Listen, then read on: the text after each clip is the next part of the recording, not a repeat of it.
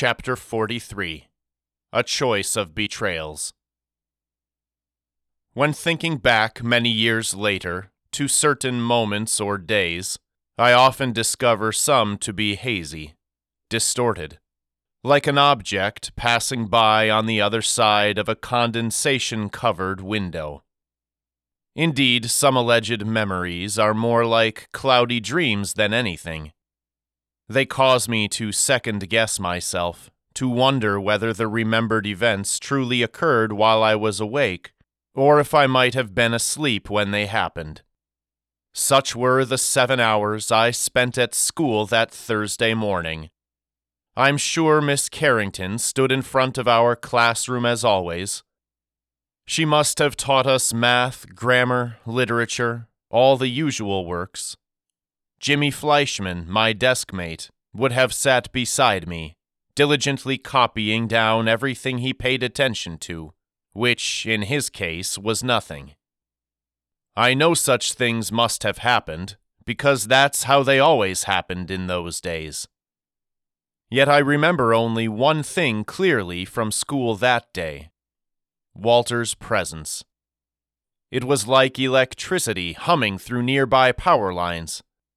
I couldn't see him 2 rows behind me, but I felt him there all day long. He had formed our plans the night before, and by his oversight we had already begun carrying them out. Beneath our beds we had stashed a few pairs of clothes and personal items. These we would stuff into our school bags when we returned home that afternoon. Walter also made sure to set aside his BB gun. Since Mama would have extra mouths to feed, he figured it might be necessary to hunt small game on the aisle.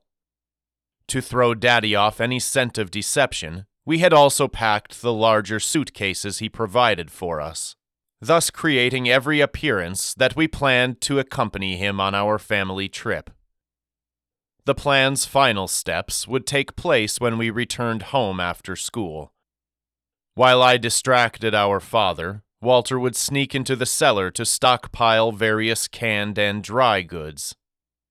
Then, late that night, we would whisk Pip from his bed and flee to Mama, giving her no choice but to welcome us into her home, where we would be with her forever.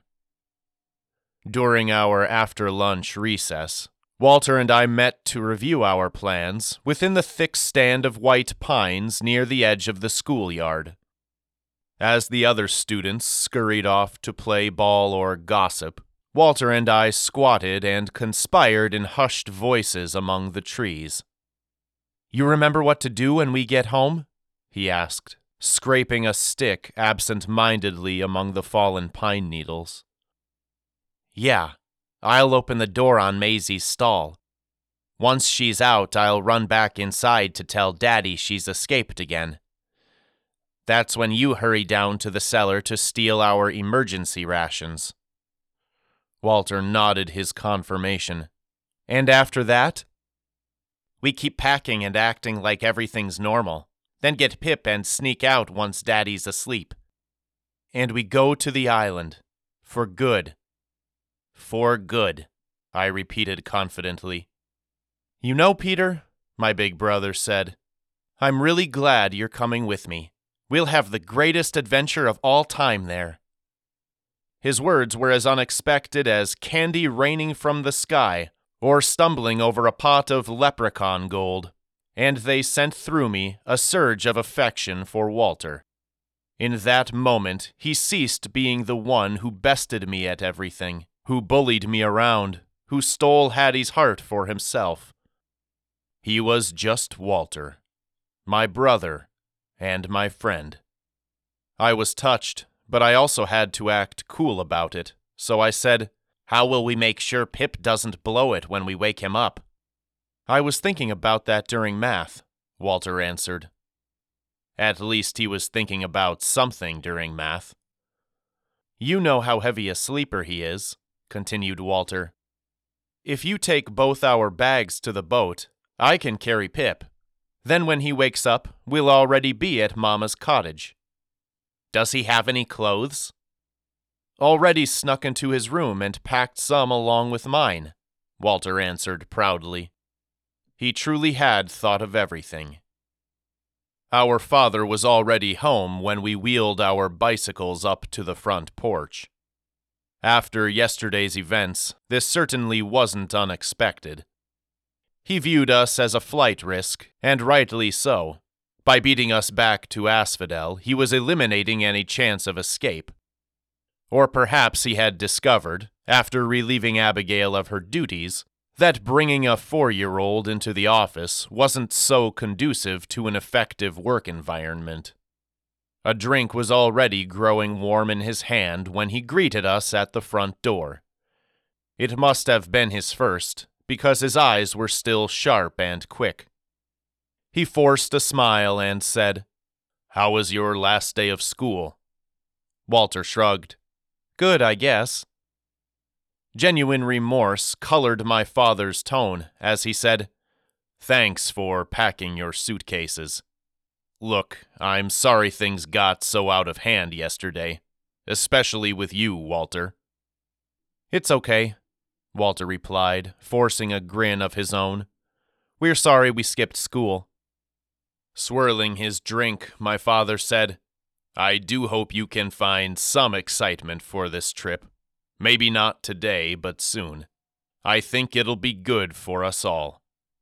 "I'll try," said Walter, careful not to overplay his hand.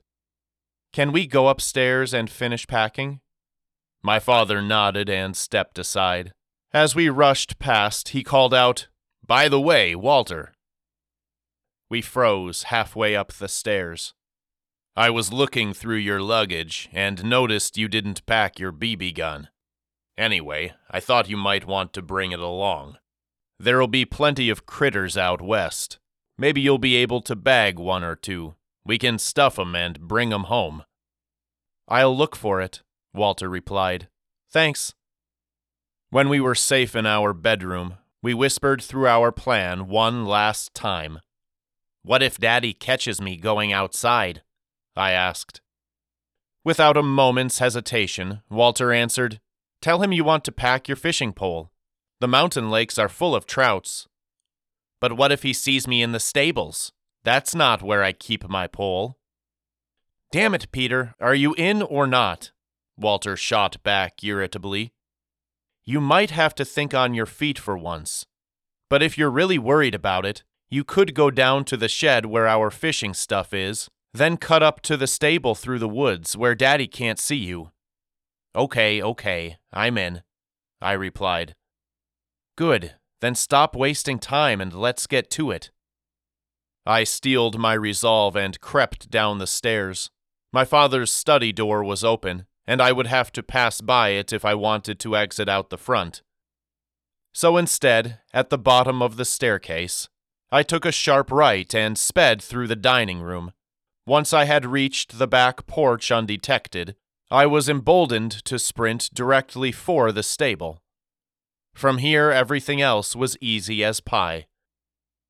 I unlatched Maisie's stall door and opened it wide. She always had been a rebel, and I knew she would wander off without a pitying thought for whoever would have to corral her. Maisie performed exactly as predicted. A minute later, she was enjoying the fresh spring grass in our yard, and I was running back to Asphodel Hall as fast as my scrawny legs would carry me. "Daddy, Daddy!" I cried out, bursting through the door. "What is it?" he called back from the study. "Everything all right?" "Maisie's out in the yard. She must have broken out again." "Scheisse," my father muttered, appearing in the doorway. "Where is she?" I led him outside. Even as we left, I heard Walter hurrying down the stairs to execute his role in our plan. Outside, I pointed up the hill toward the Lincolns' cottage, which, I reminded myself, wouldn't be theirs much longer, and said, "She's up there." Locating the rebellious goat, my father said, "All right, come on. She's mischievous, but she's smart too. She knows she's not supposed to be out of her stall, and she'll try to run. I'll need your help to corner her." At recess, Walter's speaking to me like a true friend had filled me with warmth. Now, Daddy speaking to me like a real man filled me with pride. And with the pride, misgiving. For the first time since formulating our escape plan, the teeth of conflict tore into my heart. A golden opportunity had been laid in my lap. The opportunity to finally escape life from beneath Walter's shadow, to achieve my rightful place as the best-loved, most highly honored Luther son. All I had to do was confess the whole sordid scheme. Surely even Walter would never recover from such a blow as this. Besides, could I really betray my own father, taking off without so much as a goodbye? What kind of son would that make me? Yet even then Walter's words echoed in my heart. I'm glad you're coming with me. We'll have the greatest adventure of all time. For perhaps the first time ever, he saw me not as a peeve but as a peer, a comrade, a friend. How could I betray him by blowing the lid off our plans, or even by choosing now to remain behind with our father? I was caught between Scylla and Charybdis, with no good path forward. What Daddy said next did nothing to ameliorate my inner wrestling match. I know things have been tense around here, he admitted with a tired sigh. And I know I've been downright unpleasant at times, but you have no idea how much I'm looking forward to this trip. It's almost like I can't breathe here anymore. At Asphodel. Not since Mama died. But out there, in California, in Colorado and Utah and Wyoming, I think I might find what I need so I can finally move on. So I can clear my head and start fresh. Figure out who I am without Mama. Without my Rosa. With this admission, a great burden came rolling visibly off his shoulders. A look of hope overcame him, such as I hadn't seen since before Mama fell ill. He seemed to walk lighter, like someone who has finally confessed his guilt in a decades-old crime. But now the burden was mine, as the voice of guilt spoke into my struggle. My whole life, Daddy had given me all I could have wanted, never begrudging me a single thing. What kind of miserable son would I be if here, in his direst hour, I denied him what he so badly needed? If this wasn't disgrace enough for my soul, the Lord still had one more reproach left to give. It began moments after Daddy caught hold of Maisie's collar, when the rumble of an approaching automobile drew my attention north beyond the hill. From some unseen length of our cart path, a faint haze of dust was rising. Daddy's gait sped to a jog. Reluctantly, the goat at his side kept pace. "Who is it?" I asked, worried of the answer I might hear. What if Pastor Wainwright or Abigail had called some higher authority to remove us from his unstable care? "I can't be certain yet," he answered. "But I think it's a gift that arrived just in the nick of time." The car, a black, open-backed Cadillac, had already crested the hill and was slowly descending our potholed-riddled drive when Daddy rushed Maisie into her stall. He slid the bolt shut and yanked on the swinging door for good measure.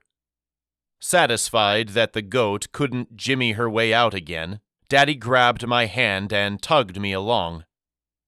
A man, tall and well-built like Daddy, stood outside the driver's door. He wore a trim, black pinstripe suit, and the ends of his gray mustache had been waxed and curled into sharp points. "Are you John Luther?" he inquired with a thick European accent. "I am," Daddy replied. "And that must make you Herr Hauser." "Sicherlich, certainly," the man said, and he offered Daddy a friendly grin. "I am quite sorry for the delay in my delivery. Although the war is ended, it is not so easy to come by the German pieces my work requires." "I'm sorry, Herr Hauser, but could you give me a moment?" said Daddy, and he looked down at me. "Run along inside, Peter. I need to speak with this gentleman, and I don't want to ruin my surprise." I did as I was told, wondering as I went what sort of surprise could come from such a fancy deliveryman. And on the day before Daddy's scheduled departure. Inside the great room, I paced from one wall to the other, impatient to learn more. I heard Walter shuffling about upstairs, and knew he also was anxious to show off his haul. I didn't have to wait long. Outside, the Cadillac's engine roared to life, and Daddy burst gaily through the front door. Cradled in his arms like a newborn child was a black instrument case, with polished silver trim and matching clasps. It was a violin. My heart surged with joy. My heart sank with guilt. "I was so thrilled you wanted to learn the violin, I decided to buy one for you," Daddy explained, holding it out for me. "It's German-made, like mine, and like my old one. Now we can play together on our vacation." "Thanks," I muttered. With overwhelming shame, I received the violin into my arms. I was Absalom, turncoat and traitor to my own father. Even as I plotted against him, he presented me with a handsome gift of his affection. "You're welcome," he said. "I'm looking forward to the music we'll make together. Now run it upstairs and put it with your other things." When Walter saw the gift, he scoffed and said, "He's trying to buy your respect, you know. This is exactly what he did with the bicycles. Anyway, you won't be able to bring it to the aisle. You'll have your hands full with our bags, and it's too risky to make 2 trips. Sorry." But I couldn't dismiss the gesture as easily as Walter. My internal battle raged on, so powerful that I hardly tasted our meager dinner of ham sandwiches and applesauce. Daddy, also enjoying a side of bourbon with his supper, cheerfully promised that the fare would be much improved here on out. He had spared no expense for our train tickets and upcoming accommodations. We would eat the finest foods and sleep in the softest beds money could buy in the American West. He had pulled out all the stops, putting forth his absolute best attempt to raise us up from the doldrums of our grief. By the time we returned, he was confident we would all have a new lease on life. We would be ready to move forward, without Mama or any delusional visits with the dead. There, at the dinner table, he made one other declaration. Holding up his glass of bourbon, he announced, "This here is my last drink. No more." Following the strange toast to himself, he downed the glass, and a gentle peace settled upon him. With it, another realization settled upon me. All Daddy wanted in the world was to create a joy-filled life for himself and his boys. Nothing more, nothing less. When dinner was finished, he sent us upstairs to double-check our suitcases. "I'll be up in a little while for a final look-over," he slurred as we went. It may have been his final glass of bourbon, but it wasn't going to pass through him without scratching its initials into his liver first. 20 minutes later, Walter and I joined Daddy in his inspection of Pip's traveling trunk. This part of the process took some time, as Pip had decided it was more important to pack toys than clothes. One by one, Daddy removed each bauble and asked him why he thought he would need it out west. Each time, Pip offered a heartfelt explanation as to its importance. Daddy would then set it aside and replace it with clothing. Just when it seemed inevitable that Pip would burst into tears over his abandoned treasures, Daddy offered a compromise. "Now that you have enough clothes, you can stuff all that empty space with whatever you want, as much as will fit." Pip joyfully accepted the terms. As he began the selection of his best and most beloved valuables, Daddy took me and Walter across the hall to inspect our packing. My heart beat in my throat and pulsed in my ears. I was sure he could smell our betrayal, or that he would discover something amiss, a clue which would tip him off and unravel our insidious plot. Truthfully, I almost hoped for it. Like a global superpower entering a war, Daddy's intervention would have put an end to the bitter conflict inside me. I could rest easy, without betraying either father or brother. But that would have been far too merciful. "Everything looks good," Daddy announced. "Glad you found your BB gun, Walter." He winked, then left. Once Daddy was gone, Walter breathed a heavy sigh of relief and said, "Good, he doesn't suspect anything. We're in the clear." But I didn't feel so in the clear. I felt quite in the thick of it. "We should go to sleep early," Walter continued. "We want to be rested for tonight. I'll set an alarm and muffle it with a blanket. That way we'll hear it, but Daddy won't."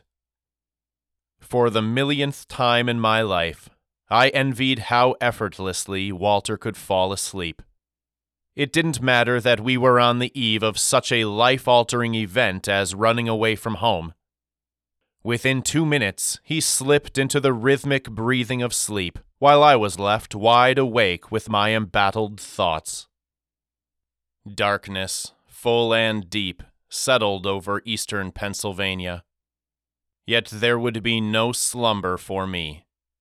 In the scarce light of our bedroom, I rolled onto my side.